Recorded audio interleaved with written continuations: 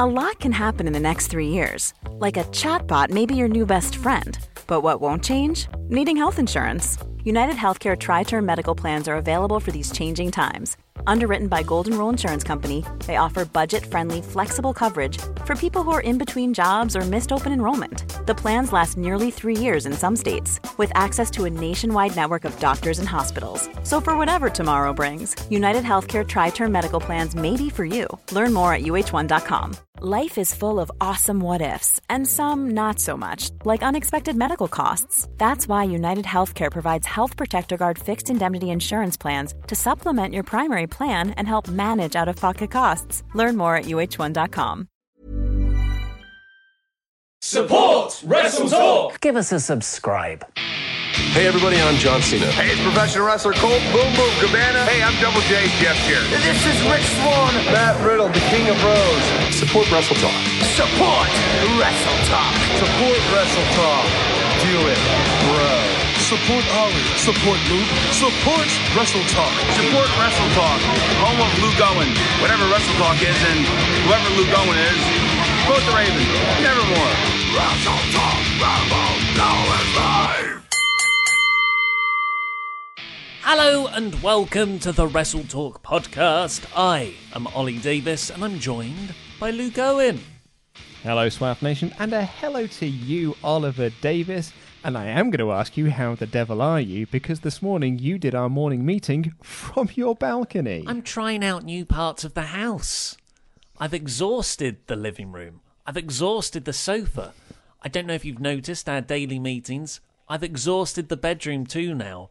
So I thought, it looks mighty inviting outside, but a little bit chilly in the shade. Not if I bring my very heavy 15-kilogram weighted blanket with me, though. Oh, I was a snuggly work bunny. Yeah, I mean, you were so hard up for new ways to do the morning meeting. Yesterday, you did it on your phone. Yeah, Google Hangouts has rebranded as Google Meets, which brought with it a new mobile app. So I thought I'd try that out as well. Yeah. It's just one of the many, many ways I'm injecting flavour into this monotonous, repetitive existence. How is lockdown treating you? Yeah, it's actually okay, you know. It's mostly fine. But let's dive into the AEW show first off, because a bit different this week. Ollie Davis has got a pitch. Hey, we all thought that only Adam was doing the fantasy booking. No, Podcats. Turns out Ollie Davis has got some ideas up his sleeve as well. Here is the show.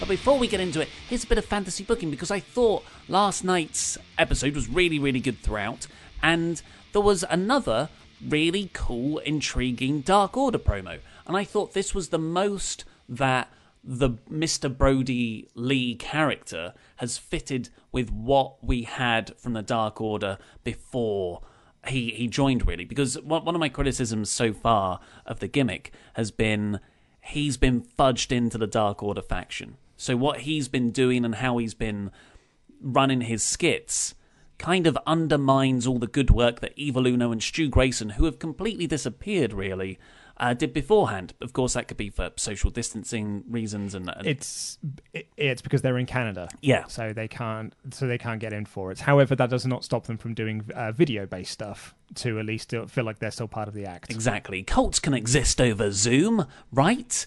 So.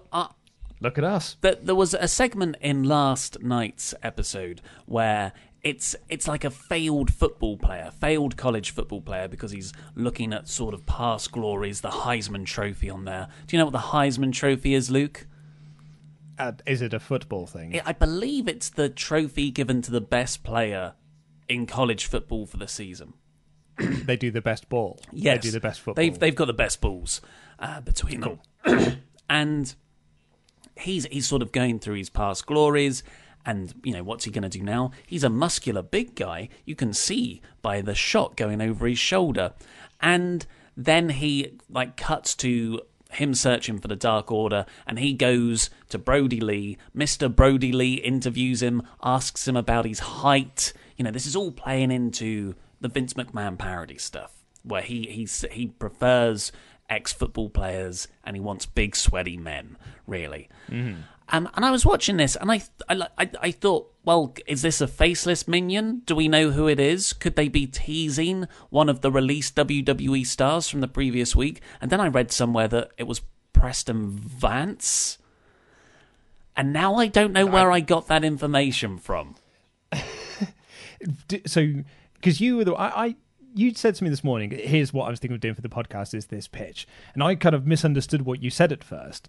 I thought you were saying that the guy that was in the chair was a reference to one of the people that has been released. So I was like, oh, who is it? So I can put together the thumbnail. And then you were like, no, it's some guy named Preston Vance. And I'm like, oh, cool. I mean, I've never heard of that name. And then just before we got onto this, you were like, I don't know where I got that information from. I can no longer find it. It's weird. It's this was something I researched at 7 a.m. It's now like 7 hours after that. So, so whoever it was, I think it's quite clear they weren't one of the released wrestlers from last Wednesday. I think we're safe to say that because people have recognisable shoulders. We've got a whole round in Quizzlemania about guessing people by their nips. And this didn't seem to be any of them. But it did get me thinking. At the end, Mr. Brody Lee did offer this wrestler a place in the Dark Order. And it got me thinking about what a great idea to lean into. Your whole gimmick is recruiting people who feel like they've been downtrodden and not given a fair shake of the stick. And they feel resentful because of it and they want to be part of something else. And that was your pre-existing faction gimmick. And now you've added an actual Vince McMahon parody character as its leader. So surely, you should be... Zack Ryder's very good friends with Cody anyway. I'm not saying he should be the right person to move over for this. But man, Kurt Hawkins, famous for a losing streak. Heath Slater, famous for doing stuff for his kids. Like those two guys, they should be searching for the Dark Order right now. And, I put him on the thumbnail because this came in as a suggestion on a Patreon mailbag. I think we did on last Friday's episode. But Eric Rowan. Eric Rowan has already got connections to Brody Lee as a former member of the Wyatt family. In fact, the chap in the email even said, I used to have the whole world in my hands, which obviously was an old Bray Wyatt claim. And, Eric Rowan has got the claim that I was on top of the world at one point. I was the top guy on SmackDown, and then I went to Raw, and I was given a crap gimmick. And you can essentially just turn that into part of the character, was just like, I was then handed a bad deal, and I got fired because of that bad deal. I think I can't believe I didn't once think of Rowan in all of this. I think because there's a part in my head that still thinks he's on the Raw roster. I said, that's weirdly the one I can't get my head round. That Rowan got released. But yeah, it's one of those things that you can just quite easily change the direction of whatever storyline you were going to do. And it would make it... I'm not saying it's bad now. I'm really enjoying the Brody Lee stuff, especially now they're making it more coherent with the larger Dark Order lore. But if you start to add in these wrestlers the week after they were fired... because they can't wrestle, but does that mean they can't appear for 90 days too? I think it also means you can't appear because you are effectively still being paid by them. I think there was a thing with Lesnar when he went over to New Japan during his sort of like 90-day, and that was a bit of an issue. I think they went to court over it and everything like that, hence the tattoo.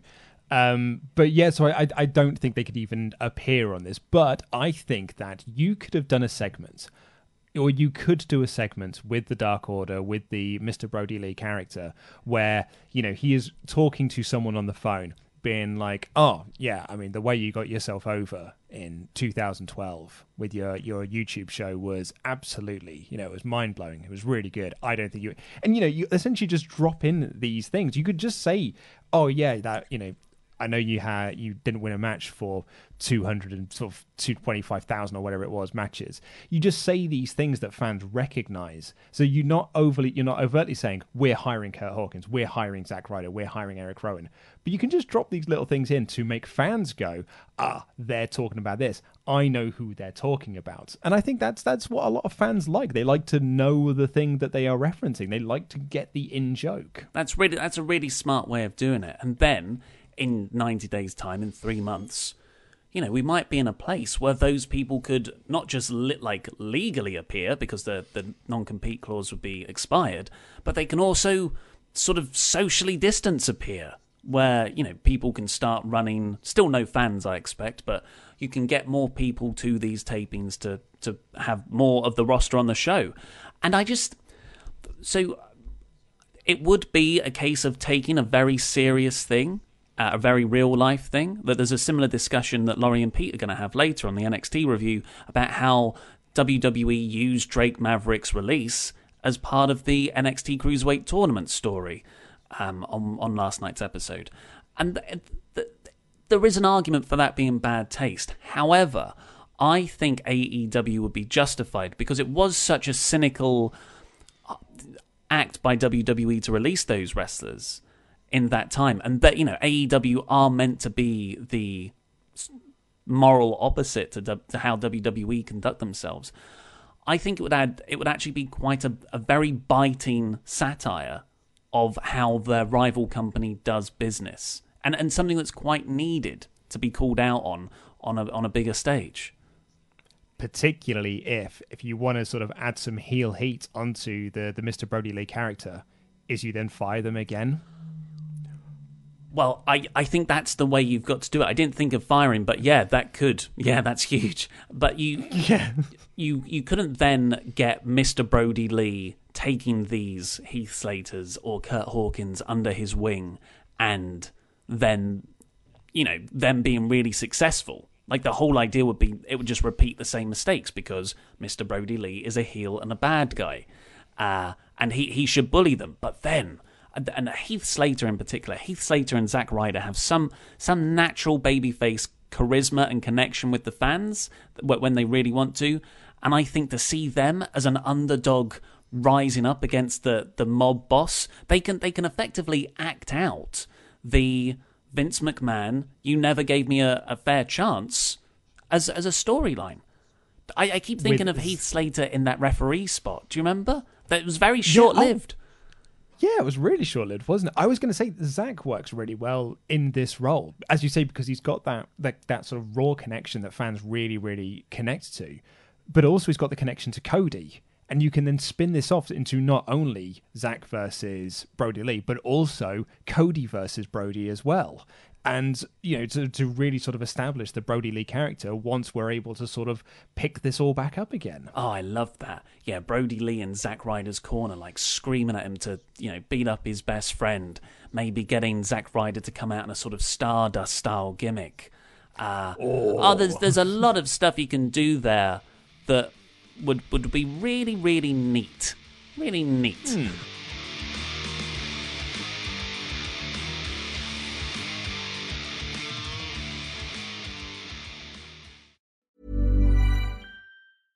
This is Paige, the co-host of Giggly Squad, and I want to tell you about a company that I've been loving, Olive & June. Olive & June gives you everything that you need for a salon-quality manicure in one box. And if you break it down, it really comes out to $2 a manicure, which is absolutely insane. It's also so easy to get salon-worthy nails at home with Olive & June. The difference between how your nails used to look when you did them yourself and now with the Mani system is a complete game changer. The best thing about Olive & June, too, is it's a quick dry. Dries in about 1 minute, lasts for 5 days, and full coverage in up to 1 to 2 coats. Visit oliveandjune.com/perfectmani20 for 20% off your first system. That's oliveandjune.com/perfectmani20 for 20% off your first system.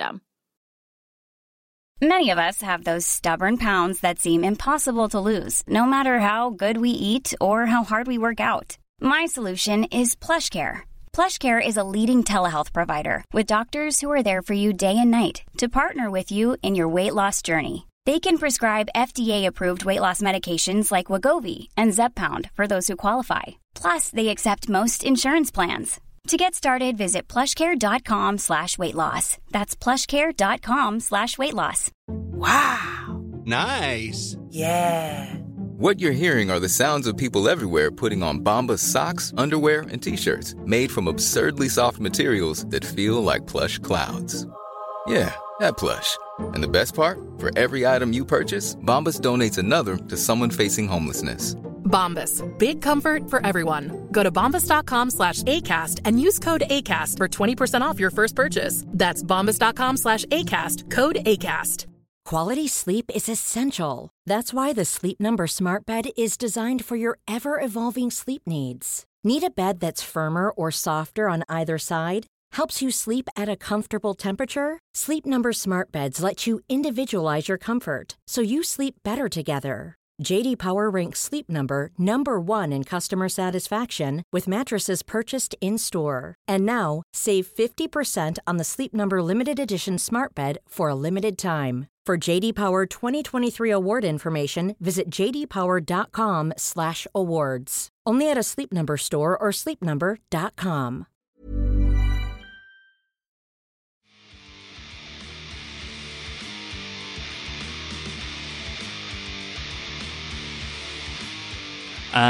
Right, shall we do our Patreon shout-outs? Before we get into the shout-outs themselves, I had a tweet today from one of our pledge hammers, Erica Duran, who's been one of our long-running Patreon pledge hammers, and she wanted us to wish her brother a happy birthday. So, happy birthday. Erica Duran's brother. Did she say a name? But happy birthday nonetheless. Happy birthday, brother! But for our $25 a month or more pledge hammers on Patreon, Wonderwall, Very Brian nice. Gallagher. Blompier's #1 fan, Tom Delves. Well, thank you, Tom. The Submission Magician, Sean Bessler. Very nice. Oh, here's a good lad. Get the Guinness in. It's Dylan from Cork. Top man, top lad. Thank you, Dylan. The Wrestle Talk sign guy. Nice, I like it. Hold it high. Please, sir, can I have some more Domhnall Beggs or Domhnall Blegs? Thank you very much. James Golden Gate Etheridge. The Biker, Judas Sexton. Ooh. Thank you very much. The Juan and I only like that Gabriel. a lot. Jason Voorhees Filippini. Thank you, Jason. Finding Jory. Yes, D-Bon. good puns there. Ryan the Flame Thrower. Thank you, Flamethrower, and the Life of very Flynn. nice. Woohoo! And also on the Super Chats, we have Hawkeye Jeremy Runner, and in the chat, the best... Dowd. Tomo. And Garage Art with a V. Les was the backup there. So thank you all, you beautiful mods, for your continued hard work, even in these times. High five.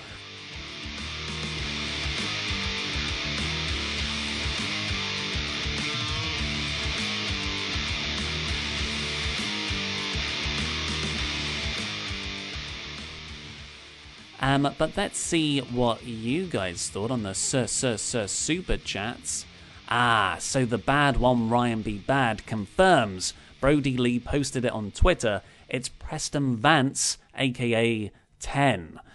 So yes, Preston Vance is is sort of a very undercard wrestler on the AEW roster. I think he's wrestled once on Dark. And they're numbering the gimmicks, they're numbering the minions. Because remember they had that tag match against QT Marshall and Dustin where they were just like 7 and 8 or whatever they were called.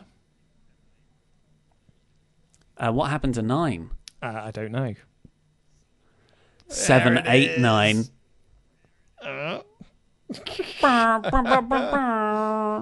And Rangers Mayhem also adds, the newspaper article in the video package has Preston Vance's name on it. What's quite lovely here is that no one was actually bothered to talk about the pitch, but just wanted to correct you. So, very nice. Yes. That is nice of them. Some other super chats on the episode. Miguel 8A. I'm loving the trio of Jimmy Havoc, Kip Sabian, and Penelope Ford. I'm curious what you guys would name them. P.S. Haven't seen it yet, but I hope my boy Ollie finally got a win on Quizzlemania. I'm also loving the trio of Jimmy, Kip, and Ford. To be honest, I really like them. It's actually, one of my notes I've got on today's show is, God, it's bloody lovely to see Jimmy Havoc wrestle again. Yeah, he's got a unique style of violence. Like, when people wrestle, he feels And before violent. anyone says, I'm sure he's had plenty of matches on Dark. I don't know what a name. I don't think you need a name. Not every trio or sort of actor needs a name. So, and I don't know if this is going to be a long-term thing either. I really like the Havoc Kip dynamic though, because it is kind of, Jimmy represents the punk UK, like English invasion, British invasion of the States, and Kip's more the One Direction pop invasion of the States. So I don't know if there's something they could lean into there. And Flame Ink says, notification said you just went live, but you were talking about the Heisman Trophy. What did we miss? Also, thoughts on Jake Roberts' lockdown at DDP's home? I don't really have many thoughts on it. I'm just glad that he's safe. DDP's a good lad. So you'll be able to see what we talked about once the show's over. You can go watch the replay, so we won't recover everything again. Yeah. And WWE related, PSX kill shot. Why have a Money in the Bank on top of a 7-story building? I mean, really? Climb a ladder on top of a huge building? Yeah, that sounds fun. Yeah, I was recording something with Laurie today, and I am really, really excited for Money in the Bank this year. It's more ridiculous. I think you lean into the ridiculousness of it, and the end game version of that is the WCW triple cage match on top of a building. It reminds me of my friend Graham when we were teenage wrestling fans, and his dream matchup, he was like, because he loved the violence of wrestling and sort of the crazy stunts and everything, and he kept always saying, like, I don't know why they won't do a Hell in a Cell ladder match, like where you have like, but it's so you have to get the ladder up on top of the cell and then climb the ladders. It's the best match ever. I don't know why they don't do that. I'm like, well, it's probably good reasons, mate. We've all been through that stage of naive fandom.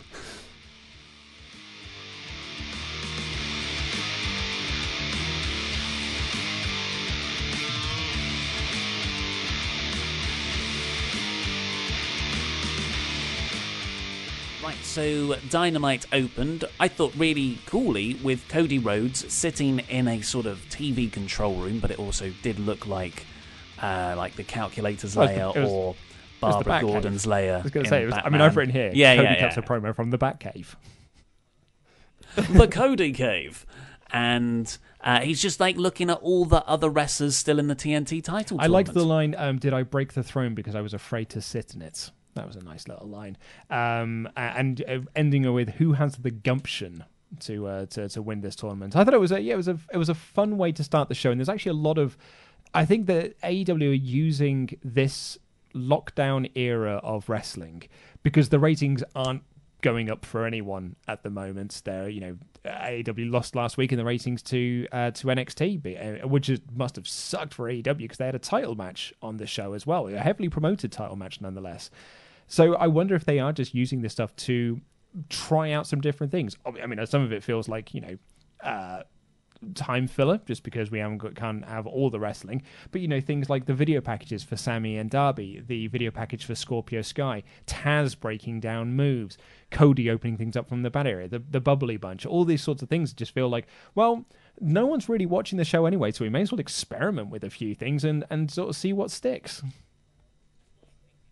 I think it's a very worthwhile investment because you're not. I'd be very surprised if anyone gets new fans or new viewers during this period. This is the core viewers who are still watching AEW every week just because of the nature of how they've had to make shows now. And you might as well reward those viewers with really good emotional investment pieces in people like Scorpio Sky, who I've never really been invested in because there's not really been much to him besides he's in SCU, but while his segment, his little promo thing recapping his journey to becoming a professional wrestler it's not gonna do big ratings, for the people who do stick around long term, that's gonna mean so much more to them next time Sky has a match. But as great as Cody's babyface promo was, it then went straight in to Chris Jericho's heel commentary, who went on an amazing run of insults as Tony Schiavone ran down the show. He called Matt Hardy a moron, Kenny Omega a pumpkin head. He said, Orange Cassidy, that kid's got a bad attitude, I say, a bad attitude. And then it gets to MJF. He goes, great performer. Really, really.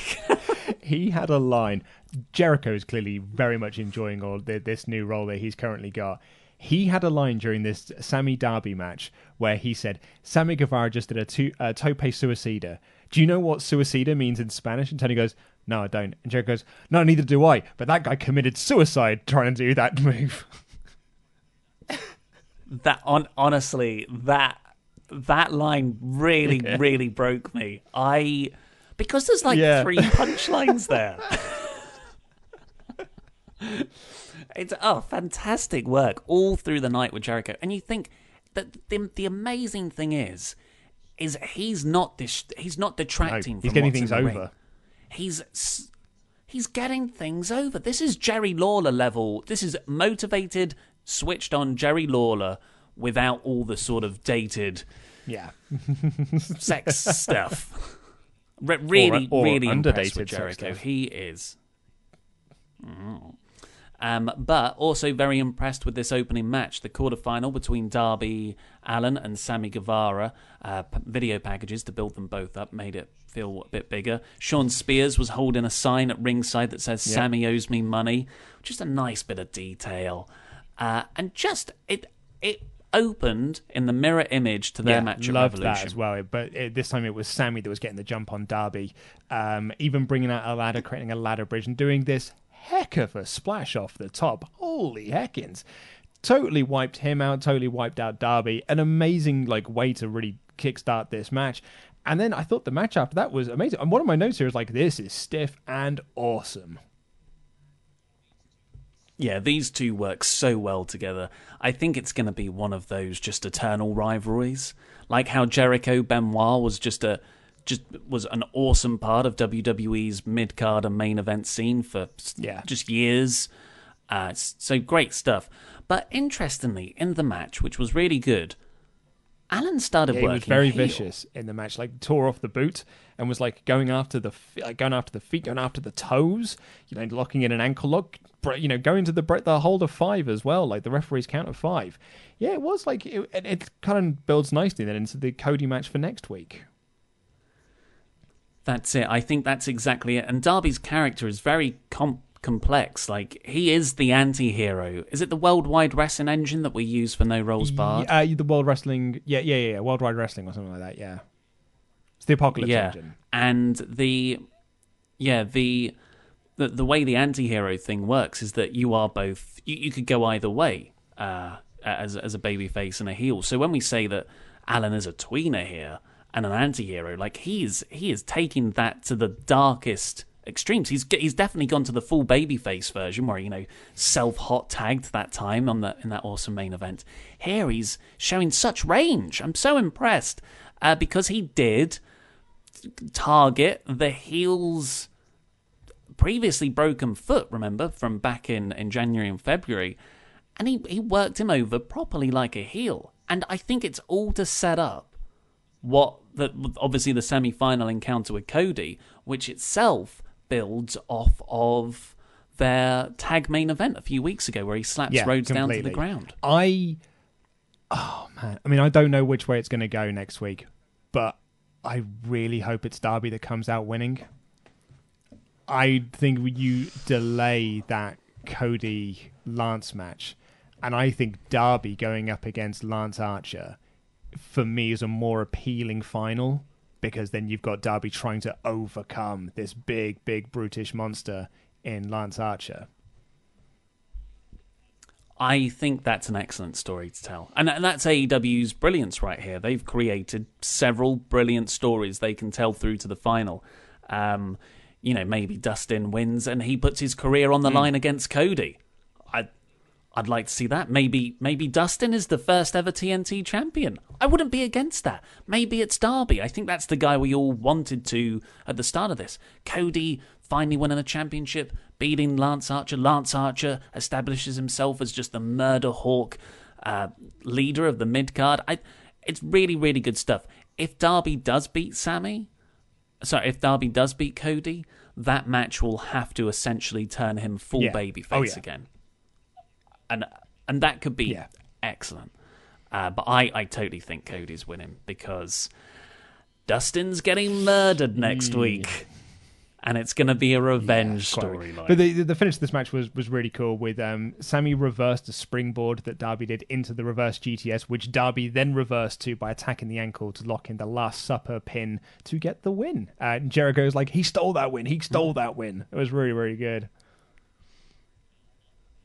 After that, we got Broken Matt Hardy doing his usual broken stuff, challenging Sammy to come to his compound. So that would be fun. A Sammy Hardy one-on-one thing. And then called out Chris Jericho for not saying his name because maybe some people find the Broken Hardy gimmick too much for them, which was a nice, subtle addressing of how badly that teleportation shtick didn't work. But then he says, well, here's the real Matt Hardy. And we got real Matt Hardy kind of in the promo. I'm going to instead, you don't know how to handle the Broken Brilliance, but you do know how to listen to the vessel of Matt Hardy. So the vessel cuts the promo, and it is just a straight Matt Hardy promo. There's no references to Vanguard or, 3,000-year-old vampires or whatever the F. It's just a straight Matt Hardy promo saying that he is, Jericho is trying to knock down the pillars of AEW, and AEW is trying to build a platform for the future, and he will kick everyone's ass in the inner circle until he gets to Jericho, and then he's going to keep on kicking ass. So it was two really good promos. Yeah, and the real Matt Hardy wasn't in the broken getup or anything, complete costume change. It's the three faces of Foley. I like this. Not of course to that, that's all-time fantastic, but this has a lot of potential, and it makes it fit a lot better into AEW's universe, because this version is totally more... It's just, Matt Hardy's mad, and he's got split personalities, and one of them is the broken Matt Hardy character, and he's also got real Matt Hardy. That I love. I don't love actual supernatural entity, literal vampire Matt Hardy. Do you know what I do love, though? I love this new weekly segment of Taz running down people's moves and sort of breaking them down piece by piece. And this week it was Omega's V-trigger and his Snapdragon suplex. And it is just Taz showing off his expertise and his knowledge of this and talking about how people claps their hands and they sort of zoom in. It's okay, here's a different way he hits the snap suplex. Look at the way he steps into this. It's a very MMA way of doing things. It's making it feel like it's a real sport and these are real people doing real moves. I thought it was amazing, and it's something about Taz being super serious in this that really then gets me hyped to see that person then have a match. Because I said this with Pete last week.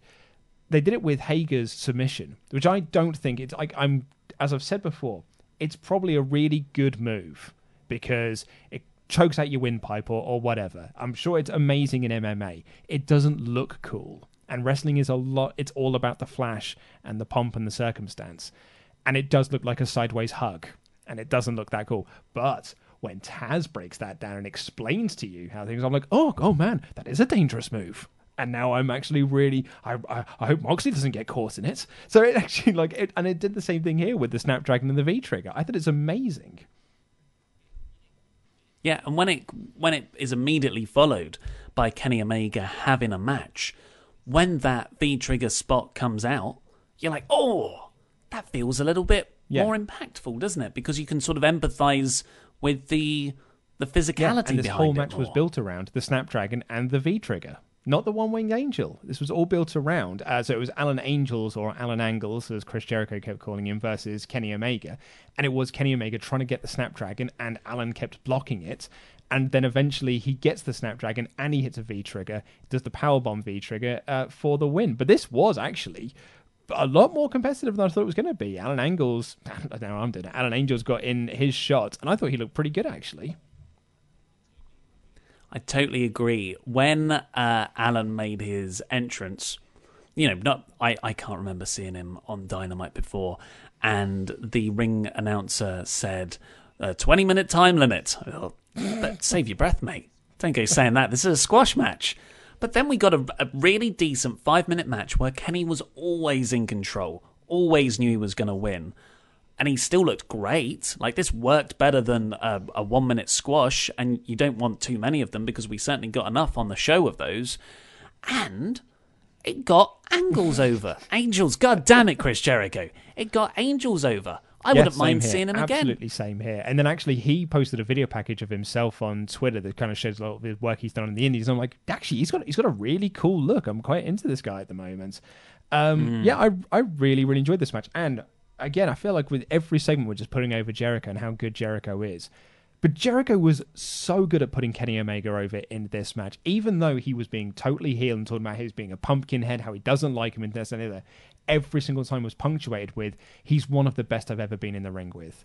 And they talk like Schiavone brings up the Tokyo Dome match, and he's like, did I lose that match? I don't really remember. I don't remember. Yeah.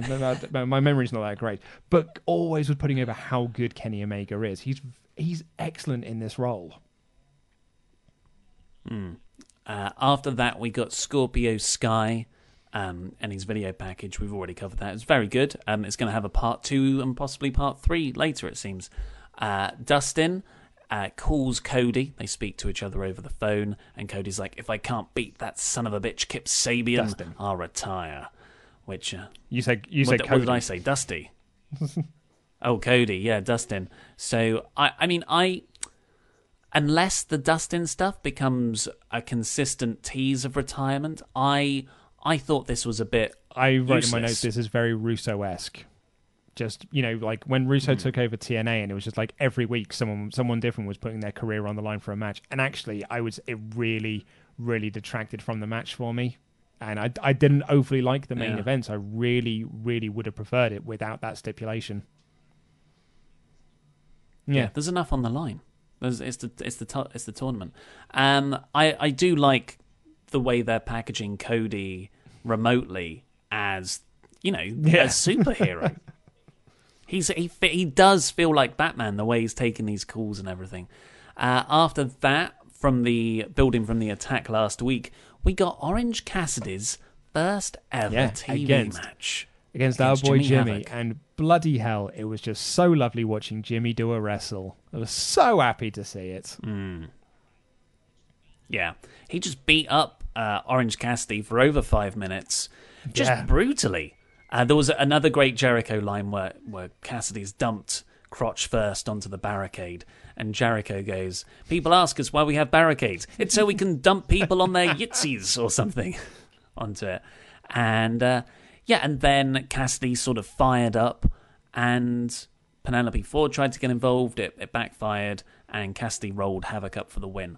I wasn't overly into this. I quite enjoyed it, particularly because Orange Cassidy made his comeback because of a Jimmy mistake. Jimmy put the hands in the pockets. He forced the hands into the pockets, and that fired up Orange Cassidy. It gave him all the Hulkamania power that he needed to make his comeback. It was a Jimmy error. I actually quite enjoyed this. I kind of got into this, particularly by the end. The ducking of the acid rainmaker. The Penelope Ford stuff might be a bit much, and Kip doing his big dive. And then that kind of created enough of a distraction for Orange Cassidy to roll up Jimmy for the win. They kept beating him down. Best Friends made the save. They're having a tag match next week. Yeah. After teasing an injury for over a week, MJF's been saying on Twitter and stuff, I'll have an announcement about it soon, but, give me your well wishes because I'm on, it's scary stuff right now. Teasing something bad, really. And the first time I read it, I thought, is this a work? If it's a work, it's a bad time to do a work. And then the more he did it, I was like, oh, maybe it is real. I hope he's okay. And then he reveals what it was on this show, standing outside. Did he say one of his rats is... one of his rat house where he keeps all his women. Stand outside there. He had a hangnail, not a broken finger, as I incorrectly said in my review. A hangnail, and he had his arm in a sling because he just had a little bit of skin hanging off next to his nail. It worked me, and I loved it. I saw some people in the comments of your review saying that they thought it was quite disrespectful for him and quite in poor taste for him to make, to kind of use this global pandemic to get some heel heat for himself. But what some of the best heels do that sort of thing, and it worked. I thought it was a great promo from MJF. It's actually great to see him back on TV as well, because we haven't heard from him in ages because he wasn't around for the tapings. It's a good way to explain why he's not on TV either. And it was good MJF stuff. And he said that he's going to be back, then he's going to win the title, and his injury was covered up with Burberry, because that's the kind of guy that MJF is. Yeah, because I saw those comments too. People did say it was in poor taste, badly timed. That's why I loved it. He's a heel. I kind of wish more heels would be so confident to risk being an asshole for the sake of creativity. I thought it worked well. But if you were offended, that's totally acceptable. That was the point of the segment. After that, we got Wardlow came out and absolutely destroyed someone. Here, Wardlow kills this poor kid. The spot of the match for me, though, is he pops this lad up onto the top turnbuckle. And this lad's there just like absolutely out of it. And he then just yanks him off that top turnbuckle and knees him in the face. And it just looked like it destroyed him. There was also, his sort of airplane spin finisher. I can't remember what it's called. But it was almost an F20. I thought this was a very effective squash match for Wardlow. Really, really liked it. And then Brody Lee also got a squash match against Justin Law. Jericho said that this was a message to the AEW Galaxy. Wonder what that's in reference to. One with the discus lariat for the win. Really like Brody Lee's moveset. Yeah, really cool. And he stared down Marco Stunt afterwards, which was ahead of their match next week.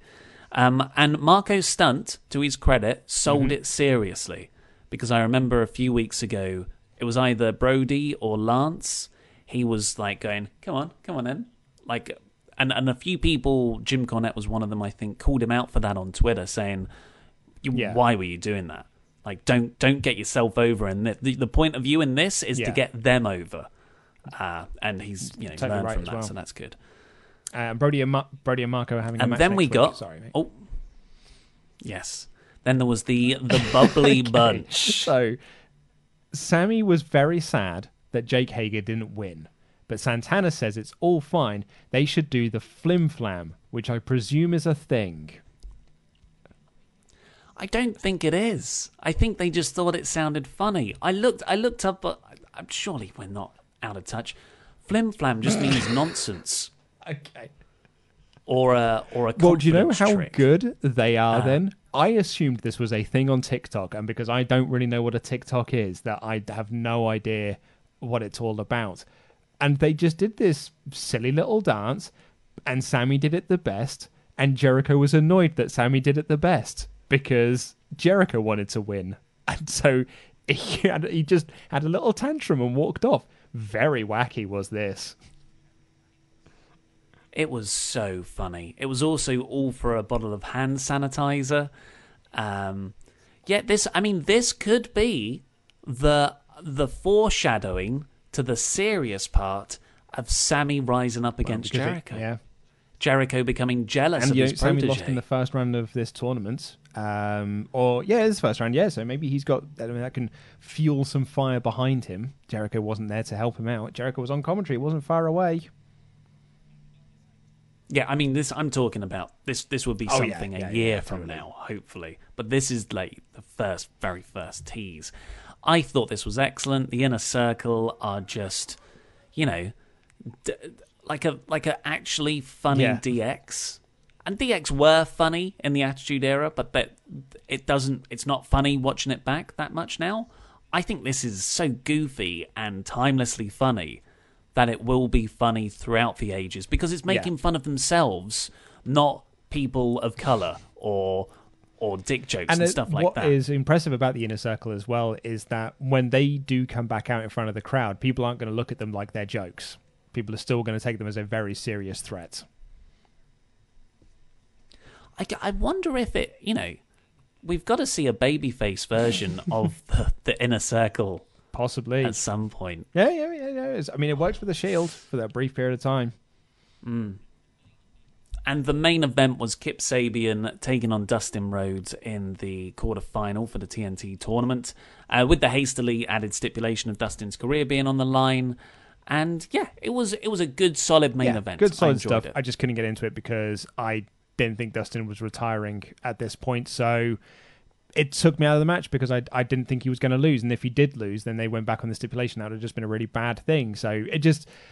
Yeah, I really, really did not like the added stipulation there. I didn't think it was needed. And because then if he's not putting his career on the line against Murderhawk next week, the other big lad, why was he putting his career on the line against just this guy? Like, it didn't work for me. Really didn't work. Yeah, because if I would get that if it was Sammy Guevara, who Dustin has a months-long feud with. But the Kip stuff still seems quite fresh, unless something happened on Dark. Who knows? But the only other thing I'd want to say about this is something I brought up in my review, and that is how I think AEW and WWE not having access to their full rosters has actually made a more focused and coherent product. Like Zelina Vega and her sexy men, like how they feel like such a big part of Raw, because they're on almost every other segment. And I got the same feeling from Sabian, Havoc, and Ford here. Because they are woven throughout the show. That these three people, for all intents and purposes, were not around hardly on Dynamite for the last 6 months. But now they feel like a proper little faction. Completely agree. Right, so overall, I gave it a 4 out of 5. I thought it was one of the best episodes in the lockdown era so far. I think you enjoyed it more than I did. I would have given it a 3 out of 5. I thought it was a perfectly fine show. I think a lot of the stuff that I really enjoyed about the show is sort of like thinking about what's going to be coming next week. I'm so looking forward to Cody versus Darby next week. It sucked there was no women's match on the show. And considering how stacked this show was, I think that they don't have... It really feels like the only women they had there were Britt Baker and Hikaru Shida, and I suppose there's only so much you can do with just those two. You can't just have them do squash matches every week, I guess. Penelope Ford, she can wrestle. Yeah, Penelope. She's really good. Or she botched a bit the other week, didn't she? But, she is good.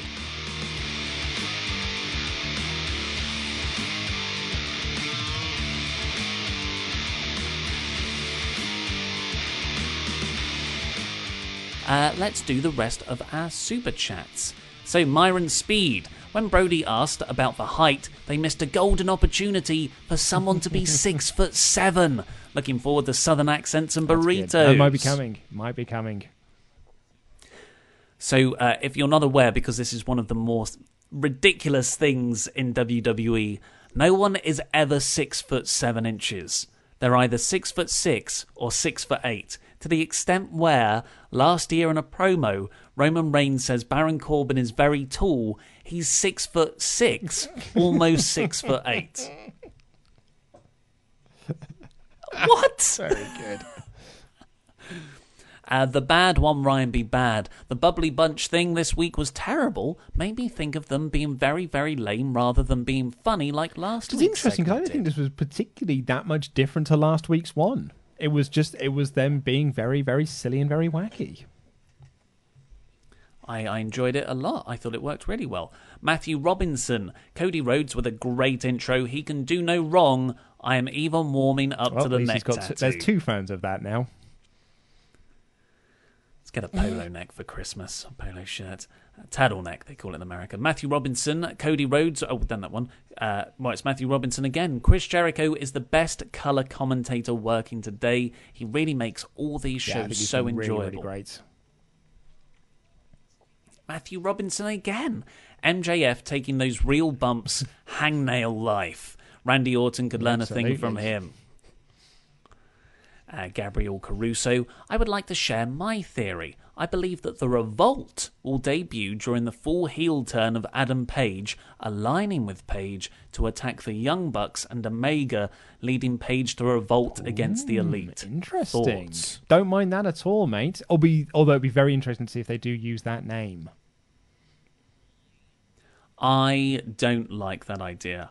I think, Page never really turns heel. But his infighting and miscommunications with Omega could lead to the Revolt beating them. Like, that's a nice out to why they would lose and fuel a potential singles match between the two. Flame Inc. breaking. The Gronk is returning to the NFL as 24/7 yes, this happened champion. A couple of days ago, didn't it? He's signed for some American football team. It's funny because a lot of people sent me this on Twitter to be like, he's joining the NFL again, and it made me think, I think a lot of people, I don't really care about the Gronk, guys. I couldn't care less what he does. Craig Brown says, with what Andy did last night, Ollie should be the next one to shave off his hair. There's not much of it to shave. I don't think it would be that fun. Josh Burke says, changed my work Skype location to the Steve Carino bunker, and now everyone is confused. Hope you're all well. Isn't that one of life's sweetest joys? Confusing your co-workers with obscure pop culture references. I can't do it with you guys because you do you like all the same stuff I do. So I just do it with my parents. I saw someone put up on Twitter today that they changed their Zoom background for their conference calls to the jealous girlfriend meme of the guy that's looking at but she was the girl in the red dress, so they were just looking at her. And she shows the picture of that, and then the email she got from her boss saying look, we all enjoy memes, but it's very unprofessional. Gabriel Caruso, who would win in a shoot fight between the Gronk and Brock Lesnar? I'd imagine Brock. Yeah. Brock Lesnar. Zornice, wearing my Indie Mania t-shirt right now. It's a lovely light quality, perfect for the temperature here in Cologne. Thanks a lot for the show. Thank you so much for supporting indie wrestling. The Josh D Dynamics says, that 789 joke was incredible. Here's $2. High five. High five. East 9 said, big up and much respect from Central Cali. I love your enthusiasm and the platform you provide for the wrestling community. AEW brought me back to wrestling, and I've since been addicted to your channel as well. Oh, that's great to hear. But, it's nice that you're watching us, but I love stories where AEW has either made new fans of wrestling or brought lapsed fans back. Email us in if you're in a similar case. I like hearing those things. We can talk about it on the podcast. Daniel Brotherson, our last one today, said, I honestly think they should ban the term suicide dive. I think it's disrespectful to anyone who's been affected by suicide. Is that just me? Where would you stop with banning words then? I think it's. I don't have a problem with suicide dive being a term. But I'm sorry that it affects you. Yeah, but that is the last of it. If you'll just give me a couple of minutes, I'm going to try and see if I can get into Streamlabs, but it's going very, very slowly. Oh, dear. Well, I'll just promote Patreon then while you're doing that. Hey, no, I'll promote our Wrestle Talk interviews channel. Hey, you. Yes, you. All 14,000... Well, no, not that much. 1,457 of you. I know. You seem like you like long-form wrestling discussion content. Well, you might like our brand new channel, Wrestle Talk Interviews, because we have been getting a load of interviews with various wrestlers thanks to our wonderful website writer, Louis Dangour, and we suddenly were like, oh, we should probably do something with these opposed to just embeds on articles. So we've started a YouTube channel, a separate one, literally open today, and we've got the first interview with No Way Jose after he was released from WWE last week. So go over there. It's about an hour 20 long, so you can, it's a proper sort of podcast play, and give that a listen. There was a really interesting bit in there where he talks about not liking the No Way Jose name. and it just being just sort of stuck, lumped on it. Unfortunately. We've got a couple of messages to read out here from Streamlabs. DX Solo said this was yesterday for Quizzlemania, saying, "Hey guys, here's the prize money once again. This week's $100 from DX Solo. What an absolute guy." Jobber JJ's. That's all going to charity. As is this from Jobber JJ, saying, "Quizzlemania is great as always, puts a smile on my face, crying with laughter. Andy is a legend for shaving his head for such a great cause. I loved this week's AEW. Chris Jericho is a gift. Sammy and Darby, future top stars. Both just awesome. Bubbly bunch."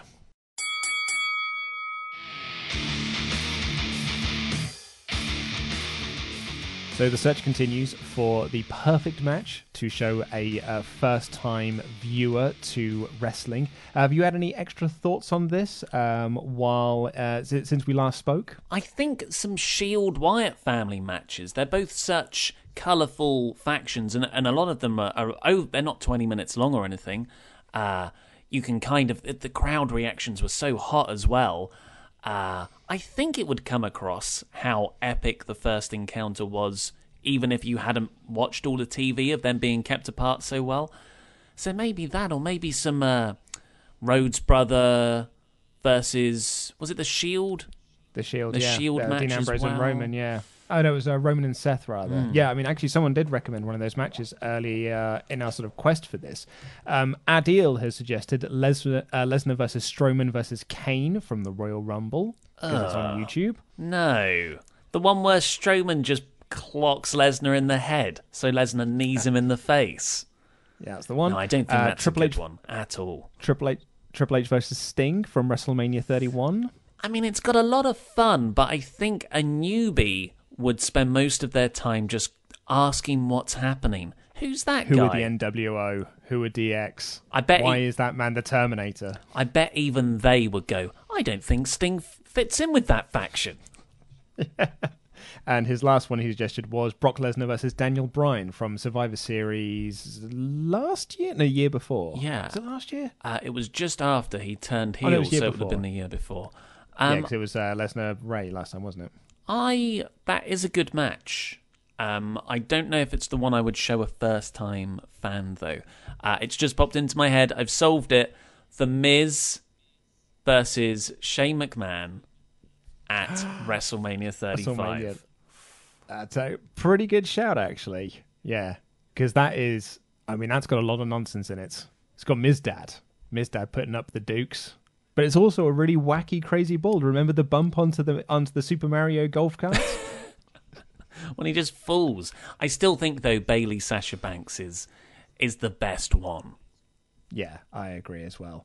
Right, okay, let's see what else we've got. Okay, so I went for a run this week, as I was telling you earlier in this week. Thighs are still feeling a little bit sore off of it. But I do have some Get Betters that I would like to read out. So I think it would be a good time for us to get back into the Get Betters. How is your Get Better routine going?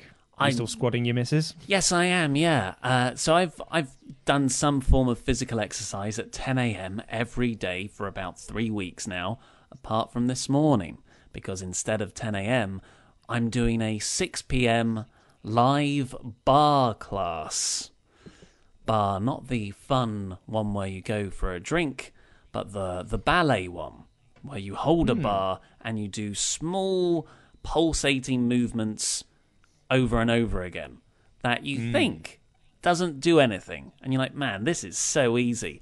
5 minutes in, I wanted to cry. Well, this comes in from Scott, who says, I haven't emailed in for a little bit. Just wanted to check in, let you know that I feel like I've let you down as a supporter. Over last summer, I was listening to your streams daily while I was working outside as a pest control technician. As of late, I've been slacking. After a 9-year hiatus, I decided to return to university, as you would call it, to finish a degree. When I moved halfway across the US a decade ago, it made it difficult to finish school, even though I was 3/4 of the way there. Online classes weren't what they were today. This has left me with a bizarre schedule that doesn't allow me to get onto the YouTube feed when desired, though I've still been downloading all the podcast and Patreon exclusives, listening to them when I take a plane 800 miles back and forth to the one course that isn't offered online. Obviously, this was sent back in February.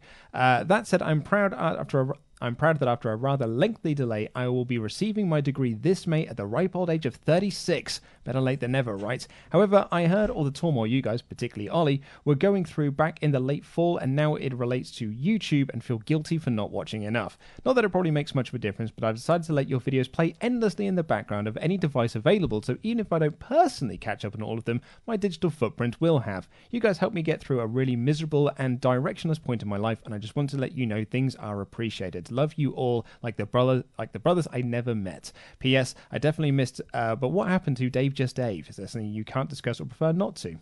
Take care, and that's from Scott. Oh, thank you so much. And yeah, it was your fault around that time why the views were down. How dare you? I'm glad you've apologised and you're trying to make up for it. The thing with Dave, unfortunately, was it didn't work out. We tried. That was part of the same period where we tried out a lot of new presenters. I don't know if people remember Brian Joyce, who writes for the website. He started making voiceover videos, sort of list ones. And we had John Hastings. We'd done Screen Grapple with Simon. We tried out a lot of stuff and new presenters way too fast, I think. And that sort of, we decided to scale back on all that stuff, which is why that happened. But glad to hear you got a degree out of it, mate. What's it in? Absolutely. He does not say, but congratulations nonetheless. What? Nonetheless is what I was after. It's because I was looking at an email that's right, get better, and I just sort of combined what I was trying to say. Anyway, so this comes in from Drew. He calls it a non-apocalyptic gluten eater / get better. Hey, Luke and Ollie, it's Eric again. I emailed for the first time 3 or so years ago about the important Rusev adjacent idea. Stares off screen and waits for crowd applause. But yeah, I wanted to email again to sort of answer Ollie's question about how gluten-intolerant eaters are faring while we're experiencing our slow descent to the end of the world. For a little backstory, that is, about 2 or so years ago, I was at my unhealthiest, weighing in at about 350 pounds, whatever you Harry Potter weight figures are in stones. I don't know what that would be in stones. I was eating like a madman because my job the year prior was a very cushy one where I'd literally watch YouTube and then eat myself to sleep for 6 to 7 hours a day and then work for 45 minutes. Needless to say, I developed really bad health problems because it was ultimately because my body was not able to handle gluten anymore, and now recently, over the past year or so, dairy also falls under that category. Long story short, because of that lifestyle change, I've since lost 120 pounds and growing, and again, whatever Guy Ritchie metrics you guys use. Due to all that change and a more objective job, but that's by the by. Anyways, again, sorry for the long sidetrack. To answer Ollie's questions, we gluten and dairy intolerant folk are fending just fine because no one else wants this crap and it's just stocked to the ceiling because all this did was weed out those damn trendy eating lifestyle bastards sucking up everything for those who actually have no choice but to eat all the lackluster subpar replacement food because I like breathing and feeling like I'm not about to die every time I bite into something. Hope this gets read out. Keep up the good work and stay strong. Hashtag SawooGang. P.S. In case you guys were wondering, my more active job is patrolling on a bike at the airport, which is starting to look pretty depressing and is slowly reminding me of a zombie outbreak movie and giving me almost completely dead amount of traffic we're now getting. But hey, at least I'm still employed. PPS, even though I have actual results, I know it's exercise because it's my job according to Ollie. I know this isn't exercise because it's my job according to Ollie. Again, thank you for keeping me entertained during all these uncertain times. Wow. Well done, mate. That's not just sort of realising that you needed the lifestyle change and identify what was causing it, which is sometimes the hardest thing to do and fix. You've absolutely smashed it. That's awesome. Indeed. What was the job where you watch YouTube for 7 hours, sleep for a bit, and then do 45 minutes of work? I've also just sent you over some photos that Drew attached as well to show the change since his diet change. If you want to sort of load those up. Where would that be? I've sent it to Oliver or Ollie at WrestleTalk.com. You know the address. The emails. Yeah. Nice. Well, that's remarkable stuff, though. The emails have not come through. Oh, here they are. Here they are. Phew. That was nearly terrible radio. Damn.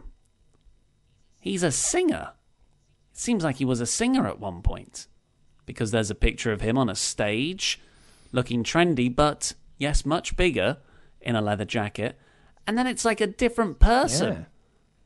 a slim person from beneath. Golden Nugget Las Vegas. It would appear as written on the T-shirts. Well done, Drew. We're proud of you. Well done indeed. Right, let's... Good year for Drews. It has been a good year for Drews. Let's see if I've got time for this last email. Nope, sorry, Lucas. I think we're going to have to save you for a different email. Just because it's slightly long. I don't want to rush it. So we'll do that on the next podcast that we do. Please keep getting your suggestions in for first-time matches for wrestler or non-wrestling fans to watch. And also, can I just say, head on over to wherever you get this podcast from and search for Quizzlemania and download that version, the podcast version of that show as well, because it's a lot of fun. And last night's show was great. Yeah, you get for the full horror though. You've got to watch the video version and Andy Datson's various stages of shaving his head. Oh, he goes like Road Warrior, like Hawk at one point. Then it's like a monk with a bit of sort of 2003 Ronaldo. Then he's just got one big rat tail, and it's quite the sight. I'm very proud of him. Genuinely am. Like I felt like quite. Oh, what a legend for doing that for charity as well. He helped raise almost $4,000. That's incredible for NHS charities. And then, but he did look terrible for a bit. Yeah. I think taking off the beard helped, but before then, it was upsetting. Yeah. Those are genuine reactions because we couldn't see him before it was cut to when it cuts to Andy. So when we all go, oh my God. Yeah. It was... That's real. Yeah, getting off the beard really, really helped his face in all of that. And now he looks like Keanu Reeves when he first gets out the Matrix. Mm-hmm. Yep. Or the default profile picture on Twitter. Well, that is all we've got time for this edition of the Wrestle Talk podcast. Up later today, the NXT podcast will be up with Pete and Laurie. Then it's the magazine show with myself and Laurie tomorrow with potentially a guest, but we are trying to work things out and it's not quite as easy as we'd hoped it would be. But yeah, just stay tuned for that because there might be something extra special going on. Take care. I love you. Goodbye.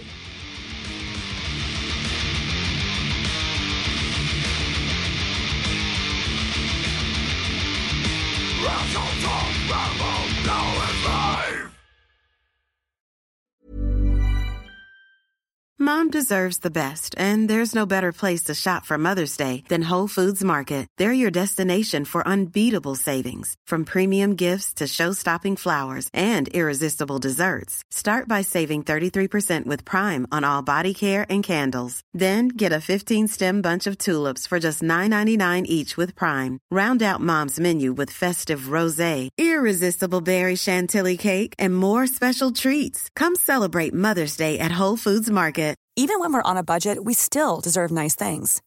Quince is a place to scoop up stunning high-end goods for 50 to 80% less than similar brands. They have buttery soft cashmere sweaters starting at $50, luxurious Italian leather bags, and so much more. Plus, Quince only works with factories that use safe, ethical, and responsible manufacturing. Get the high-end goods you'll love without the high price tag with Quince. Go to quince.com/style for free shipping and 365-day returns. Mom deserves the best, and there's no better place to shop for Mother's Day than Whole Foods Market. They're your destination for unbeatable savings, from premium gifts to show-stopping flowers and irresistible desserts. Start by saving 33% with Prime on all body care and candles. Then get a 15-stem bunch of tulips for just $9.99 each with Prime. Round out Mom's menu with festive rosé, irresistible berry chantilly cake, and more special treats. Come celebrate Mother's Day at Whole Foods Market.